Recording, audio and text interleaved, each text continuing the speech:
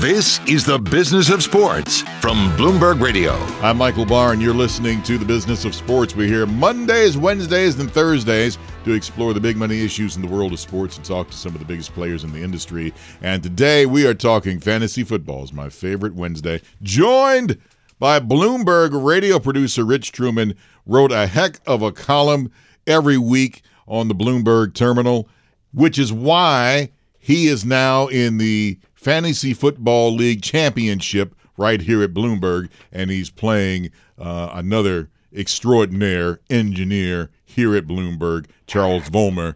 And Rich, you knocked me out. Are you going to introduce Damian? I am in a second. Just let me get there. Damian's in the same pool you are. I know. Consolation. I had an intro set up for him. Oh, I'm sorry. I apologize. An intro set up. Yes, Michael and I played last week, and you were favored, and you had great matchups, and I was a little apprehensive, and I was very injury depleted, but I guess my great managerial skills pulled out an easy victory over you. Yes, of course. Thanks to Ryan Tannehill's 5 touchdowns, of course. They're playing the Lions. As we mentioned, and before we went on the air, Bloomberg Intelligence's Damian Sassower, we were talking, and he had several questions for me. He said, well, Mike, you gave it a good ride. And like, yeah. And then he said, hey, are you in your survivor pool? Well, the answer to that is no. And here's why. Because on week 14, I did survive the first double elimination. I had Seattle, and I had to choose, was I going to take Tennessee, or was I going to throw the dice that week and take Dallas, who was playing against Cincinnati? Of course, the reason why is because the Red Rifle, who is now playing for Dallas, was playing his old team, Cincinnati. And I should have done that if I was really a gambler, because I would have survived and had Tennessee left for this past weekend, because I had to pick Vegas, and I thought they were going to win, and they didn't, and I could have had Tennessee left, and I had Tennessee. I had Buffalo also, which, of course, Buffalo won. So that's the answer, folks, of what happened. It's a very sad state of affairs, Mr. Barr. Well, do you think anybody actually understood what you just said? I understood it clearly. Bottom line is I'm not in the survivor pool anymore. And which brings up a lot of people now are in those championships. So we're down to the nitty-gritty, which comes down to quarterbacks. And that's one of the reasons why I got knocked out of the survivor pool, because I had Vegas, and Derek Carr got knocked out of the game, which brought in Marcus Mariota. Now, he didn't play poorly, but I could have used Derek Carr because they went. Well, I want to stop you for a second. We played in the finale. We played in a league where you play 2 quarterbacks, and your first quarterback was Russell Wilson, a disappointing game, but your second quarterback was Sam Darnold. And last week's podcast, I was talking to Damian, you really need to plan ahead when you're in fantasy mode. You can't think about week 16 after week 15. You need to really plan week 16, week 15, weeks 12, 13, 14. So you left yourself with just Sam Darnold as your second quarterback. And as a preemptive strike, I actually picked up 2 on waivers, so you wouldn't be able to play him. Yeah. So we talked about it last week. You really need to do some preemptive strikes in planning ahead if you want to be successful in your fantasy championships. And by the way, I have Kyler Murray. That was my original. I'm sorry, Kyler Murray. My bad. Damian, you gave it a heck of a ride yourself, buddy. Yeah, I did. It was one of those seasons. I put an asterisk on the season. How many times with the COVID and Lamar Jackson and Baltimore's games getting pushed back and we don't know who's playing. So I do that just for my own, just to make myself sleep at night. But the reality is, I'm out of all my playoffs. It's a real sad state of affairs for me. But, I enjoy watching you all play. And you mentioned Tannehill. That was a monster 5-touchdown game last week against Detroit. And, Jalen Hurts, wow. Jalen Hurts is coming on big. And, as a waiver wire pickup this week, how could you not start him versus Dallas, right? Yeah, you are exactly right. And Trubisky, playing Jacksonville this week, the Bears have now scored at least 30 points in their last 3 games. That's the first time in 7 years the Bears have done that, and it's on the running of Mr. Montgomery. That's my confidence pick in the Pick'em League. Chicago's giving up 7.5 over Jacksonville, but I like that. and I want to put all the highest confidence points in that game. And like you guys said, I mean, it's Trubisky. Yes, I know when I use that phrase, they're like, oh my goodness. But look, they're not playing poorly at all, guys. You mentioned Jacksonville, and I'm a Jet fan, and my God, please don't mention them again because the Trevor Lawrence sweepstakes are now. Now they head to Jacksonville, right? It's a real shame. I mean, truthfully, as a Jet fan, because I think Lawrence could have drawn in a real coach like a Bill Cowher or an Urban Meyer, and the Jets, just like Jacksonville, have plenty of money, plenty of draft picks, but Trevor Lawrence changes the game, and I think Jacksonville is going to be a real force to be reckoned with once because I don't think they're going to win any of the last two games. And just looking forward over the next few years, I mean, if he's the generational talent that people say he is, I mean, forget about it. It's going to be interesting to watch how things go down south. Running backs, in my other league, I'll give my good news. I am in the championship league. But unfortunately, I've got Clyde Edwards-Helaire, and he got knocked out with a high ankle sprain. And Rich, like you said, if you use your brains like I didn't, you should have picked up Le'Veon Bell because now he's going to be a big piece. Well, the same thing can be said for owners of Ezekiel Elliott. I had Zeke in our league, and I had Pollard almost the entire year, and I dropped him for needs because I was very injury depleted in the wide receiver aspect. And now I really, wish I had Tony Pollard because he actually had a monster game and propelled a lot of people to the championship round. Another guy that I'm interested to see if he finally suits up is Christian McCaffrey. He's basically been out the entire year. I had acquired him in a trade early this year. And I'm really hoping that he plays this week. Carolina's playing Washington. As of this taping, he's still questionable.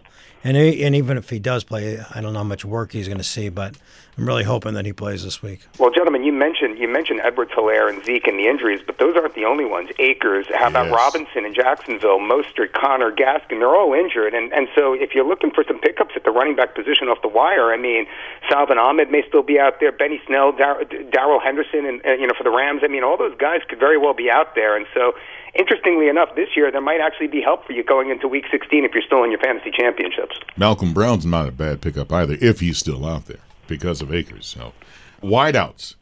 You see anything that fits you, Rich? Well, who's been really on fire is Russell Gage in Atlanta, another guy I picked up a couple of weeks ago. And it's obviously dependent if Julio comes back. Julio's missed the last few games. He's had a good target share. They're playing the Chiefs, which the Chiefs are going to put probably a 40 spot up on the board against Atlanta. So I'm really hoping for me personally that Julio sits out another game and Russell Gage, who I think has been taken up in the most waiver wires, but is available in some, would be a hot ticket to take. Another guy who you might want to look at is the Chicago Bears wide receiver. The Cleveland wide receiver, Rashad Higgins. They're playing the Jets, even though they had a good game against the Rams.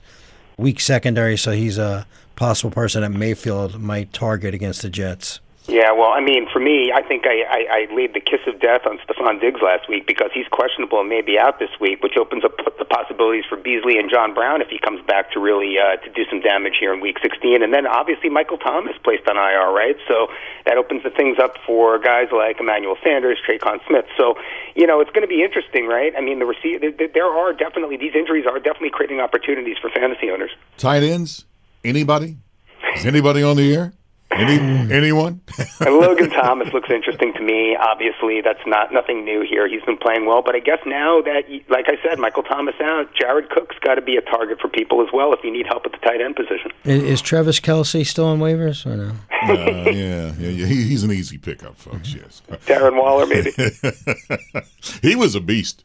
He was a beast on my team. I loved him, man. He got me to the semifinals. And he still delivered during that time. So if you have Darrell or if you have Travis, man, you're kicking, and you got good luck. Defense, this might sound weird, but I am thinking about the Texas defense. The Texans defense, yeah, and because they're playing Cincinnati, correct. Cincinnati's on the road, and I don't think they've won a game on the road this season, guys.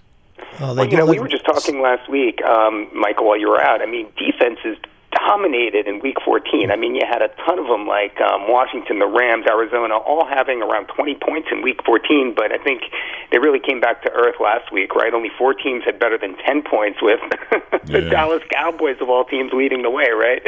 So, I still think defenses are key to fantasy football championships, but, they definitely haven't produced like they did in the first round of the playoffs. There are actually a couple of interesting streaming options available this week. As you mentioned, the Bears are playing Jacksonville. Mm-hmm. Cleveland's playing the Jets.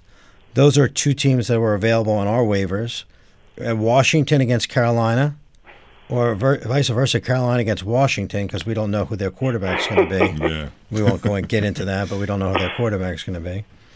That's going to be interesting because, especially with the Cleveland game, because I'm wondering now they're playing the Jets, as you mentioned, if the Jets, with this newfound confidence, because they beat the Rams, nobody had that on their bingo card, I might add. And I'm just wondering, Damian, if if it's going to be the big pickup of the week for defense, like Rich said, with Cleveland. Well, I've said it a million times this year, and I'll say it again. You want to have exposure to teams and to games where guys are playing for something, right? So you really got to look at these playoff races, right? I mean, in the AFC, you've got Miami and Baltimore on the outside looking in. Who would have thought it? I mean, Cleveland and Indianapolis are right now in the playoffs if the season were to end today. And in the NFC, it's a little bit less competitive, but you've got Arizona just outside looking in, and Tampa and the Rams need to lose. So, I like exposure to those teams where they have, where they have something to play for, right? I mean, again, if you had started, somebody against the Jets, last week, last week was interesting, but most teams bench their players against the Jets in the fourth quarter. It doesn't matter how good they are. So, you have to really kind of find those games, find that right mix of competitiveness and talent, and that's really where I'd be focused on going into Week 16. I have a question for you guys. It's been a crazy year, and I know you guys are already looking forward to 2021 because you're out of the playoffs. Is there a lesson that we've learned from this year going into next year's draft? Well, the first thing is you're right about I can't do the Scarlett O'Hara. I can't think about that now. I'll think about it tomorrow. You've got to think, like you just said, you got to plan and think well ahead, weeks with pickups and everything. But heading into the draft, I think that Clyde Edwards-Helaire is, obviously he's hurt, but he's going to be a strong pickup, and I think he's going to be in the top 12 next season in the draft. Damian, what do you think? Well, I think my big takeaway is really the lack of home field advantage and how that has had little to no impact on NFL games this year. And I expect that to change, right, in the post-pandemic environment, right? If we get kind of return to normalcy where people are actually allowed to attend NFL football games and that home field advantage actually means something, that's a huge. Historically, that's been an absolutely huge factor in fantasy, and this year it's really been a non-existent one. So, looking ahead, I mean, that for me is going to be the big coin toss, right? I mean, did things change to the point where we're back to that? Hey, look, you don't start anyone against KC at home or Pittsburgh at home or Baltimore at home, right? So, we'll see how things shake out, but it's been interesting to say the least in 2020. By the way, before we lock out, and you just brought up a point, Pittsburgh. What's happened here? Because they went from being undefeated to they're kind of like slumping big time. Rich, what's happening? I read a stat, and I assume it's true. I believe they're the only team in NFL history that has started this season 11-0 and then lost their next 3 games.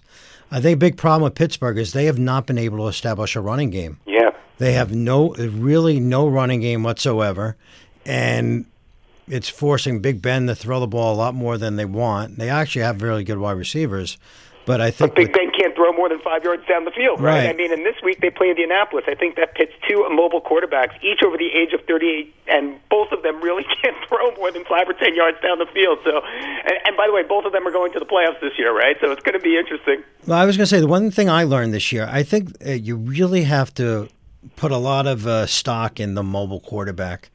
I mean, Kyler Murray had an unbelievable year. Josh Allen had a great year. Jalen Hurts looks like a keeper.